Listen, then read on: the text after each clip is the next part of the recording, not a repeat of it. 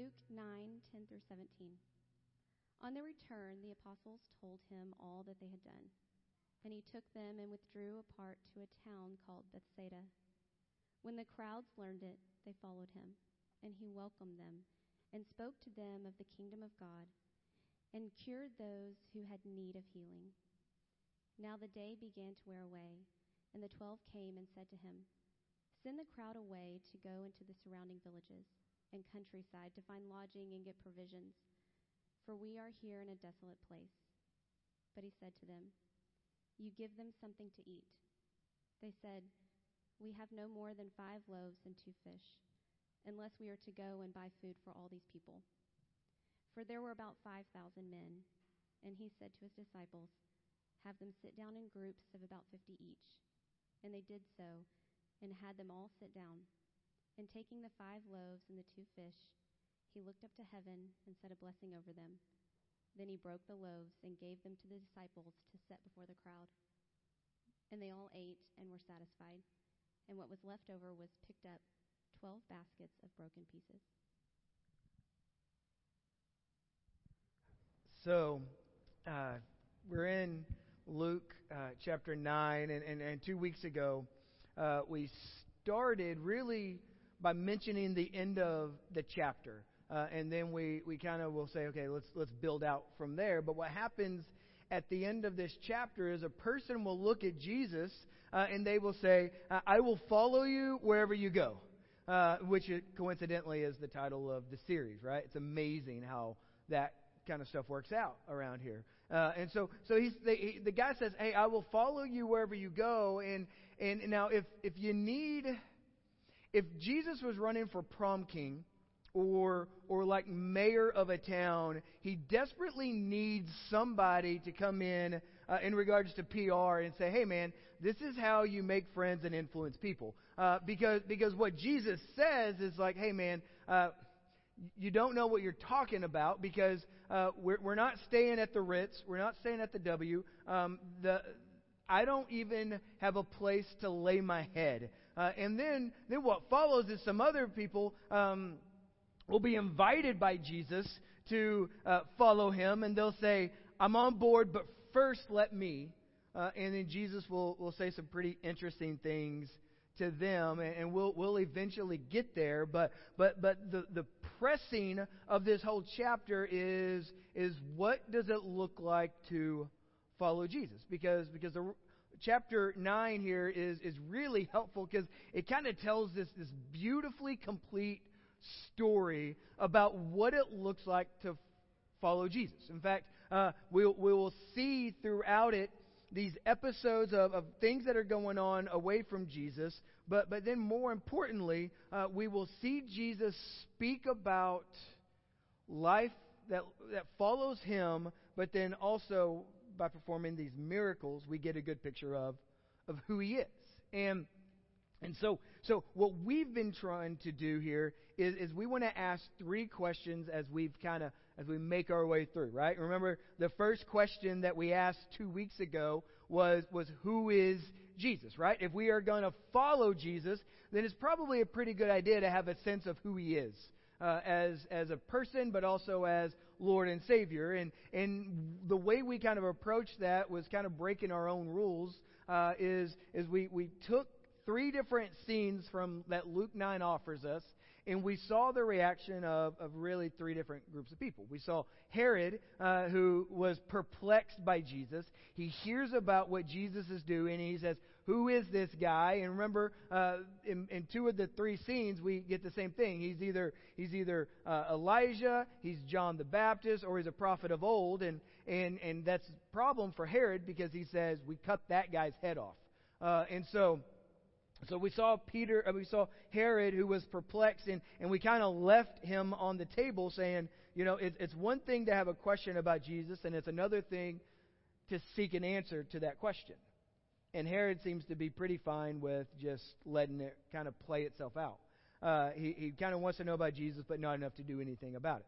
Then we see through Peter this revelation that comes on the heels of where we're at today, where Jesus will say, "Who do the people say that I am, and they'll say, hey, you're either Elijah, you're either John the Baptist, or a prophet of old. And Jesus will look to them and say, who do you say I am? Right? And that's when Peter will say, you are the Christ. You are the Son of God. Now the issue for Peter at the time is it's an incomplete gospel because Jesus has not done what he has been set out to do. And then we talked about the transfiguration where the Father comes in and he tells people, hey, this is my Son, my chosen one. Listen to him, right? So what we kind of took away from that 2 weeks ago was this the importance of understanding who Jesus is. He is the Son of God. He is the Messiah. He is the one to listen to. And then, if you remember, we drew back and said, well, what does he say? And then we unfairly picked one verse and said, this is the big thing that he says, that no one comes to the Father except through me, because I am the way, I am the truth, I am the life. Right? We just sang that, so hopefully it's true, right? So I'm the way, the truth, and life. No one comes to the Father except through me. So that leads us to our second question, which we're unpacking right now, that if we are going to follow Jesus, what can we expect when we follow him? And last week I thought Mark did an incredible job. And I'll just tell you, it's a difficult task to do what he did last week because he has to look at some of your faces. And some of you are like, oh, and some of you are napping. Some of you are doing your grocery list. I know. I see right here. She's doing it. I know. She's like, Walmart pickup, got to order it. But I thought he did an incredible job walking us through the first 6 verses of this chapter by talking about how Jesus sends his apostles and he tells them basically do 2 things. Heal people and then proclaim the kingdom of God. And he says that when we follow Jesus, he gives us purpose and he gives us power. Right? So he gives us a purpose to live for the glory of his name, but then he gives us the power to put the glory of God on display. And then what we're doing is we'll be building that out even through today, although this kind of took on a form that was unexpected to me. And then toward the end of the chapter, we'll ask this question that okay, since I am following Jesus, how does following Jesus change my attitudes? Both my attitude for God, my attitude for myself, and then my attitude for other people. And now we'll get to that. But last week we talked about when we follow Jesus, he gives us power and purpose. And today, as Heather read, he walks us into a scene where Jesus feeds 5,000 people. And now, for me, if the book of Hebrews, chapter 4, verse 12, is true, which I believe that it is, this has been one of those passages this week for me, because Hebrews 4:12 will tell us that the Word of God is living and it's active, and it's able to penetrate the soul. It divides the marrow, that it gives us discernment on where we're at. And so where we are going today, admittedly, is different than where we typically would go. All right? And I don't mean to build it up. I'm just trying to build in a little bit of grace here if this isn't as put together as, you've been grown to learn from here. And so if that sentence even made sense. So typically, when we get to this passage, it has a little bit of Jesus in it and it has a little bit of us in it. And we can build a sermon out that will say, if you just have a little bit, it's amazing the amount that God can do with a little bit of your time, a little bit of your talent, a little bit of your treasures. And we can talk about how he multiplies influence, right? We could talk about how he is, and we will address this, but that how God provides for us to where we are full and we are with lacking of hunger and thirst, that he satisfies those things. And all of those things are true. They're just not necessarily where we're going to go toward the end of our time today. Now, where we go, if you want to take the wonder out of Luke chapter 9, verses 10 through 17, pretty much it just reads, Jesus feeds some people, right? Because that's basically what happens there. But now, doing that removes a lot of the beauty. Now you should note this if you're looking for some Bible dork stuff. This miracle is the only miracle that's written in all four Gospels. It's the only one. In fact, you can go Matthew 14, you can go Mark 6, you could go John 6. Now, if you put them all together, you get this really interesting and beautiful picture of all the things that are unfolding. Now, and we'll get to some of those pieces here. But basically, the setup is this, that the disciples, they go, and they're coming back from being sent, right? That's where Mark talked about last week. Jesus sends them out, they're healing, they're proclaiming the kingdom, and they come back home, and basically it's like a work retreat, right? Where I'm sure there's going to be a hot dog eating contest, there's going to be inflatable sumo wrestlers, and there's going to be a fire walk at the end of the day. Now the problem with that is none of y'all got the reference to The Office there. Thank you. But the issue on the table is that as Jesus is withdrawing his disciples to go spend time with them, the crowd begins to follow them. And so we get this beautiful scene out of it from Mark where when Jesus sees the crowd, he says this. He says that Jesus had compassion on them. And understand this, compassion always leads to action, or else it's just sympathy, right? So Jesus had compassion on them because they were sheep without a shepherd. Okay? And so what he begins to do is heal these people. And now we're going to kind of drive past verses 12 and 13 because we're going to come back because that's a big player today. But the day's wearing on, right? And the disciples say, hey, we need to send these people away because we need to eat, they need to eat. And Jesus looks at them and he says, you give them something to eat. And then they say, that's impossible. There's too many people. And we find out in verse 14 why. Because this is just a humble crowd that's assembled by Jesus of a little over 5,000 people. All right? So that's a significant player in this story because this isn't like you guys just showed up and we were like, we need to eat. Like there are 5,000 plus people, but Jesus says, hey, let's bring me what you got. And we learned there's just some fish and some loaves of bread, and says, break them into groups, and he prays over it, he blesses it, and then now I don't know how this plays out, and to be honest with you, I don't really care. I don't know how the miracle took place. What I do know is that there was enough food for everybody to eat their fill, and then there was leftovers, where it says in each of the Gospels that they gathered up 12 baskets full of leftover bread and fish. And so that's, if we take the wonder out of it, Jesus just feeds people. But if we put the wonder of it into the story, Jesus is doing two incredible things. Okay? The first thing that Jesus does is he reveals insight of who he is. Okay? And then the second thing, and we're going to spend a good amount of time on this one, is he reveals expectation for the work of the church. That's what it is. So Jesus reveals insight for who he is, and then he reveals expectation for the work of the church. And so let's hit the first one first because it's most important. Okay? So Jesus is revealing something to us about who he is. Now, we don't really see much of that in the Gospel of Luke, but it's painted out very clearly in the Gospel of John. So Luke, what follows this is Peter's confession that he is the Christ, and then Jesus foretelling that the Messiah is going to have to die, and then I think we're going to be here next week where Jesus gives this instruction on taking up your cross and following him. Now, what John does in John 6 is he takes us to the next day, right? In between, what happens is there's this moment of feeding.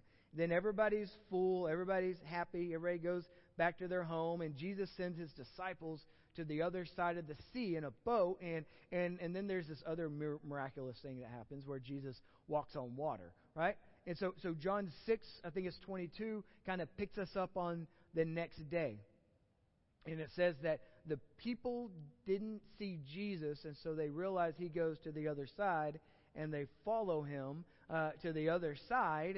And Jesus sees them, and then they start to kind of butter them up. And Jesus cuts to the chase, and he says, let's be honest, you're not here because of the sign, but you're here because you could eat, right?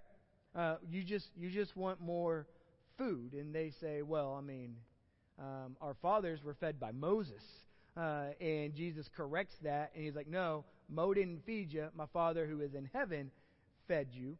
He gave you living bread, and then he transitions to the bread that I give will satisfy your hunger. And they say, give us this bread. And then Jesus looks at them, and in one of his I am statements, he says, I am the bread of life. He says, whoever comes to me will never hunger, and whoever believes in me shall never thirst. And so here's the thing. If we walk away from this scene this morning, from Jesus feeding 5,000 people, and we say, cool party trick, wish I knew how to do that, then we've missed the point. Because the whole purpose of what we read here, the main purpose of what we read here, is Jesus saying, I am the bread of life. That I sustain you, I satisfy you, I quench hunger, I quench thirst. And the more we see him and the more we walk with him, I believe the more we get to celebrate that. And so he's talking to a people who are like, hey, I'm really just here for some bread and some fish. And he says, I am bringing you this. I'm bringing you something more. Again, this is the model of the Gospel of John. When you look at it, every time Jesus performs a miracle, there's this conversation that takes place next, and it's an explanation for why he's doing it, because Jesus doesn't just come in to do cool tricks and then walks out. He comes in, he does these as credentials for who he is, so that when we put our faith in him, we have someone to rest secured in. So that's the first part.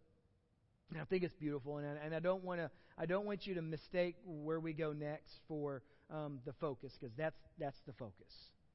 Every page of the Bible tells us about Jesus, and so we have to rest in that. The beauty of feeding the 5,000 is because Jesus is the bread of life. So what he does here is he gives us insight into who he is. But then right underneath that, secondary, we find in this scene him giving an expectation for the work of the church. Right? And we find this in verses 12 and 13. I think I might have this for the screen if you don't have it. But it kind of starts like this. It says, now the day began to wear away, and now just Bible dork stuff. It's also believed that once they hit about noon in the Jewish culture, they thought the day was coming to an end. And so, like, how nice would that be? You're like 12 o'clock, you're like, well, time to wrap it up. Let's go. Right? And so the day begins to wear away, and the disciples, all 12 of them, came to him and said, hey, let's send the crowd away, and let's go into the surrounding villages and countryside to find lodgings, get provisions. And then they're going to say something I'd like you to pay some attention to, because I think it'll become relevant here in just a moment. For we are here in a desolate place. We are here in a desolate place. And now look what Jesus says. And Jesus said to the disciples, you, okay, now if you're brave, okay, circle that in your Bible, okay, to draw attention to that. You give them something to eat. Right? So I've been stuck this week, and I didn't know why, but until toward the end of the week. Because that phrase, we are in a desolate place. Desolate place. And I've been trying to explore that. And then I noticed that in Matthew and Mark and Luke, they all make reference to this desolate place. And then on the heels of that, you see Jesus not saying, no, it's not as bad as you think it is. He just says, in this place, you give them something to eat. You give them something. Now, what we find, I think it's in Mark, where Jesus, or maybe it was John, one of them. You'll find it. I promise you. Jesus looks at Philip and he says, "You give him something to eat." And then there's this mention that Jesus knew what he was going to do. right? But to test them, he says, you guys give them something to eat. And what I love about that is Jesus in this moment knows exactly what he's going to do. And yet he still gives an expectation to the disciples about the work of the ministry, because this is more than just about feeding some people. He says, you are in this desolate place. You give them something to eat. And so here's my connection, that the work of the church is to meet the needs in desolate places. Okay? Now, one of you was like, yes, I'm on board. And a lot of you are like, I don't know about this. Where's he going? We'll hear him out, because it'd be rude to leave right now. So the work of the church is to meet needs in desolate places. Now here's what we know about desolate places. Sometimes it's really easy to identify them, right? Like you can go into a homeless community and say this is a desolate place. Where they're at is basically withdrawn from the comforts of society, right? They're out in the outskirts. They're in the wilderness. And it's easy to see that there's no life. There's nothing going on out here. We don't have a Chick-fil-A anywhere, right? We can't get DoorDash to our door. And so it's easy sometimes to see what's a desolate place. But it's also easy to know that desolation can be a state of our hearts. Right? Now, a couple of you perked up like, yeah, I've been there. And God's met me there. So we can be in painful circumstances and believe that we are in desolation. We can be in a trying time. We can be in a confusing time. We can feel out of control. And we can be in what we call a desolate place in our mind and our heart and our emotions. And Jesus will look to the church and say, meet people there and feed them. Because the work of the ministry is to go to desolate places and meet needs. So here's where this has kind of become a major player this week. In fact, it was Thursday that I saw this. I was introduced to an article that was written on the Gospel Coalition by a pastor, and I'm going to apologize that if I don't have this name correctly. None of you know him, so don't tell him, right? Azle and he's the pastor at Irpin Bible Church in Kiev.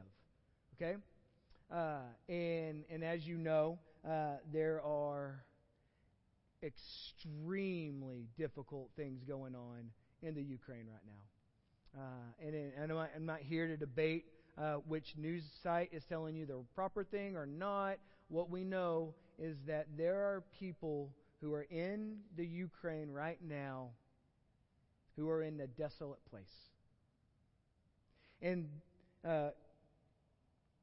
Vasile wrote this article, and he was kind of giving people an explanation for why they've decided to stay in Kiev rather than flee. And as I read it, I was like, okay, here we go. All right, so I'm just going to read it to you. All right, it won't take very long. He says this, in recent days, the events from the book of Esther have become real to us in Ukraine. It's as if the decree is signed and Haman has the license to destroy an entire nation. The gallows are ready. Ukraine is simply waiting. This was written right before the invasion. It says, can you imagine the mood in a society when gradually, day after day, for months, the world's media has been saying that war is inevitable, that much blood will be shed? He says, in recent weeks, nearly all the missionaries have been told to leave Ukraine. Western nations evacuated their embassies and citizens. Traffic in the capital of Kiev is disappearing. And where did the people go? Oligarchs, businessmen, and those who can afford it are leaving, saving their families from potential war. Should we do the same? My wife and I decided to remain in our city near Kiev, and we want to serve the people here along with Irpin Bible Church, where I joined the pastoral team in 2016 in anticipation of coming disaster. Okay, I want you to hear this. Okay? Because this is a desolate place, and Jesus tells the disciples, you feed them. Okay? In this place, in anticipation of coming disaster, we've bought a supply of food, medicine, fuel, that if necessary will be able to help those in need rather than burden them. Ours is a family of 6.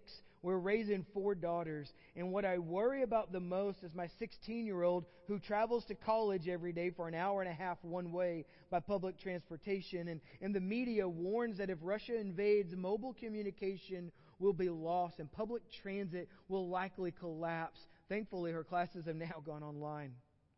Since the border with Belarus is only 150 kilometers, that's 92 miles from Kiev, one of the possible options for an enemy attack is from Belarus. And so the local media is recommending that we pack an emergency suitcase. And I told my children to pack your backpacks, pack enough things for 3 days.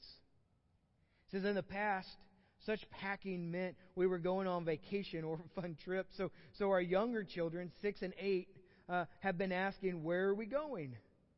It says at first I didn't know how to answer, and I just told them we're not going anywhere. And so how should the church respond when there's a growing threat of war? When there's a constant fear in society? I'm convinced, and this line just pinned me.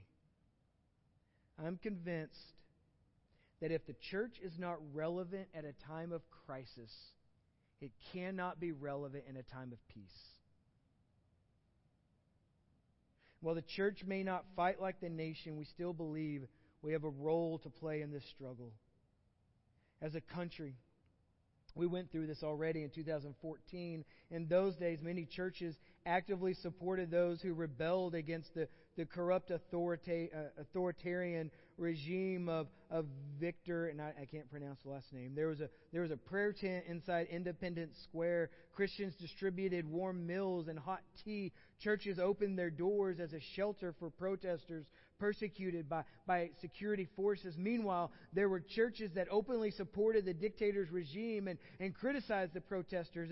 And other churches just tried to ignore the elephant in the room, and they kept silent about the problem and lived as if there was nothing happening. And in the end, churches that distracted themselves from social issues and those that supported the corrupt rulers have suffered reputational losses among the population of Ukraine. Conversely, churches that have been with people during testing times have received the highest trust from society. That's their reputation. And we believe the church is a place of spiritual struggle. As transitions have risen, our church has announced a week of fasting and prayer, gathering every night to bring our requests to God. For 3 days in a row, the lights were turned off in the city, and we were forced to meet in the dark, adding a solemn atmosphere to our prayers for peace.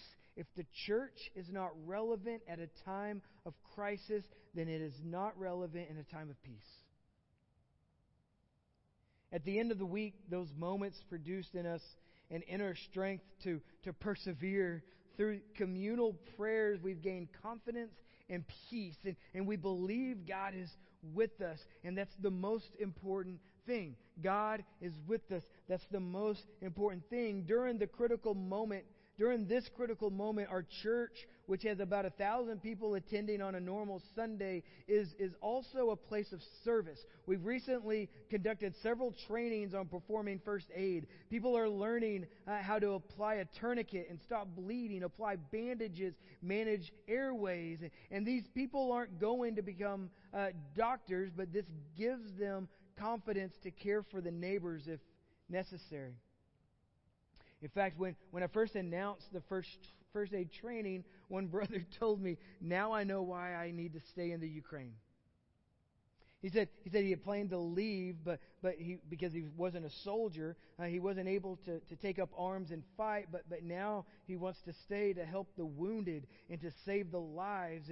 And so we decided to stay both as a family and as a church. And when this is over, the citizens of Kiev will remember how Christians have responded in this time of need. It says, if necessary, the church premises can be turned into a shelter. We have a good basement. We're ready to deploy a heating station, as well as provide a place for a military hospital. To make this a reality, we're creating response teams. And if martial law is declared, they're ready with a strategic supply of fuel, food, and material for dressing wounds. We've gathered information on who in the church are doctors, mechanics, plumbers, even who has wells in case of a water shortage. We've decided to stay both as a family and as a church. When this is over, the citizens of Kiev will remember how Christians have responded in time of need. Then he completes it. He says, and while the church may not fight like the nation, we still believe we have a role to play in this struggle.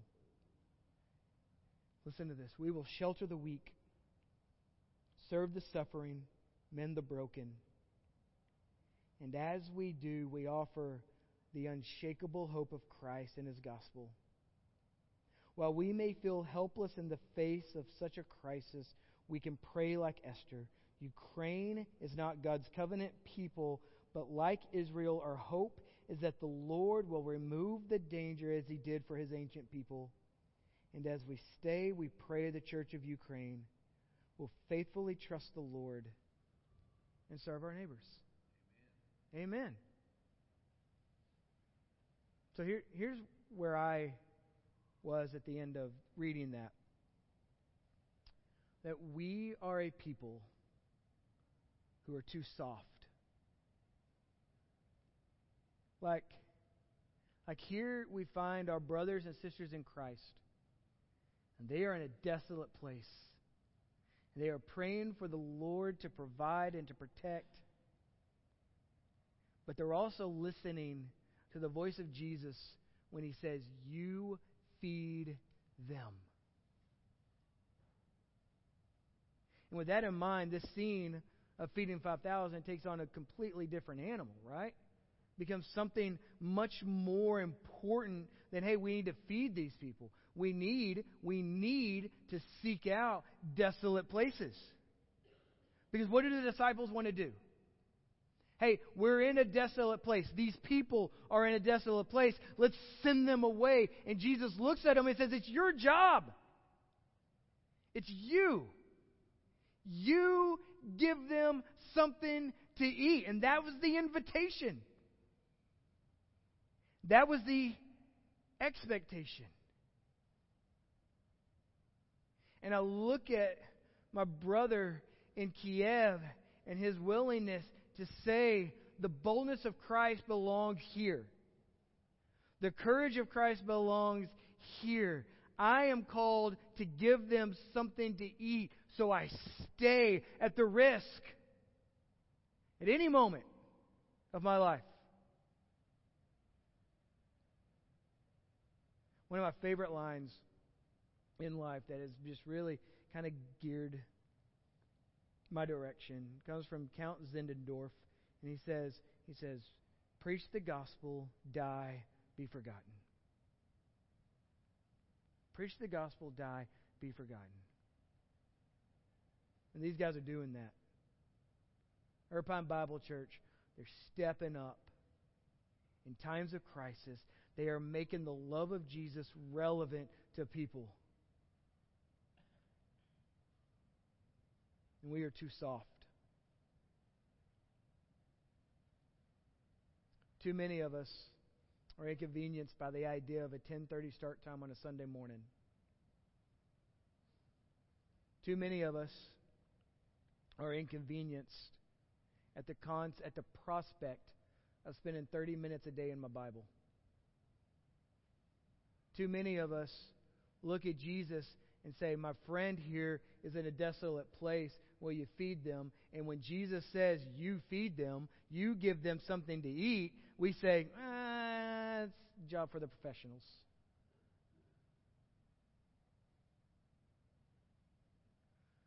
Stink, too many of us aren't willing to go to a desolate place for anybody.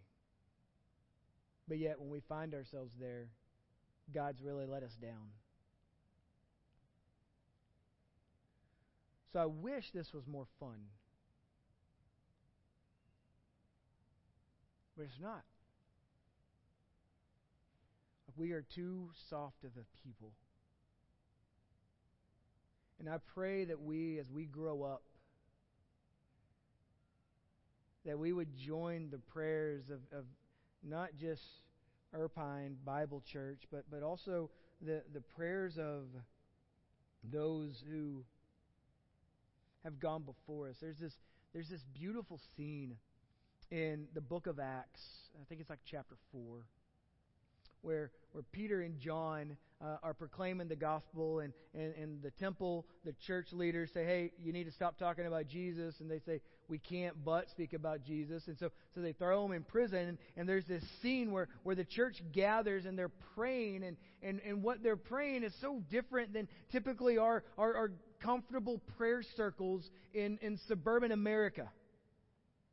Because typically what we would pray in those moments is that God would release them, which is, I'm not saying that's a bad prayer, but what they pray is a grown-up prayer. What they pray is that God would give them the boldness to continue to proclaim the gospel.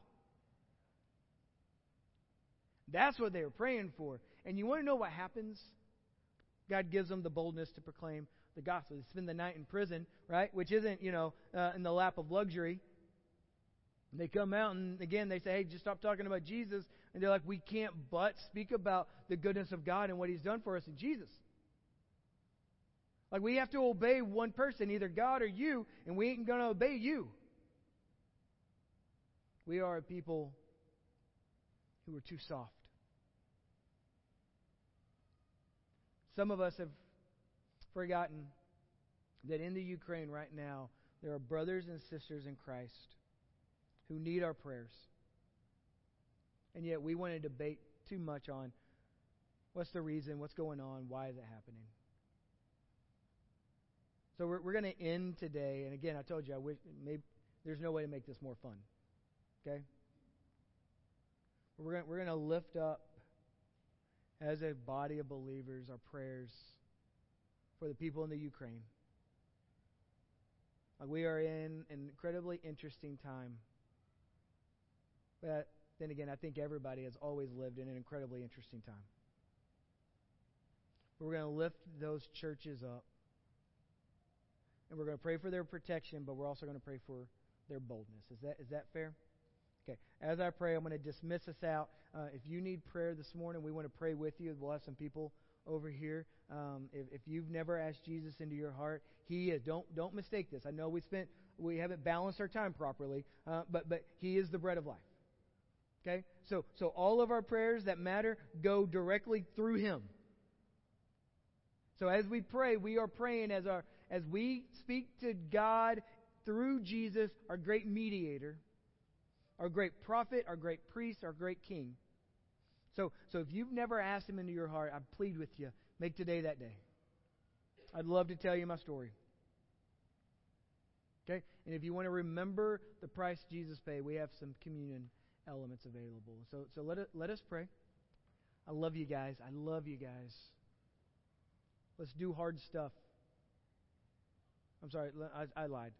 I almost said let us pray. Let's do hard stuff. Let's be a people willing to go to desolate places. Right? A church is just a collection of people who believe in Jesus. So you are your own little church. And then we gather together as a community because together we do exponentially. We make an exponential influence in our community. So you be brave enough to go into a desolate place and feed people. And then when that's too much, you call us and we come beside you. Okay? Let us as a people be brave enough to go into those spots. Okay? Now let's pray. Father, we thank You that You love us. We thank You that you care about us. We thank You that You provide for us. And Father, we thank You that You give us the just the insight and the expectation to not sit on the sidelines. Father, we lift up our churches in the Ukraine. that you would embolden them. That as you protect and provide, you would ignite their hearts. You would inflame their minds to know what to do and what to say.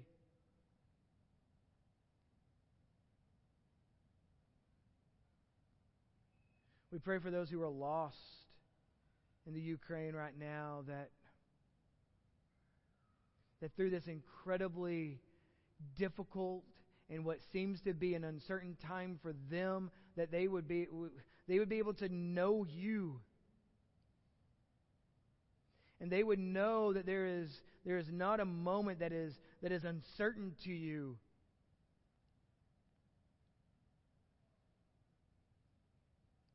So for the church across the world, and the church in these churches in these nations, the church in this state, the churches in this city, and right here in this space, Father, we pray for the courage and the boldness to enter into desolate places and to give people things to eat. We thank you and we love you.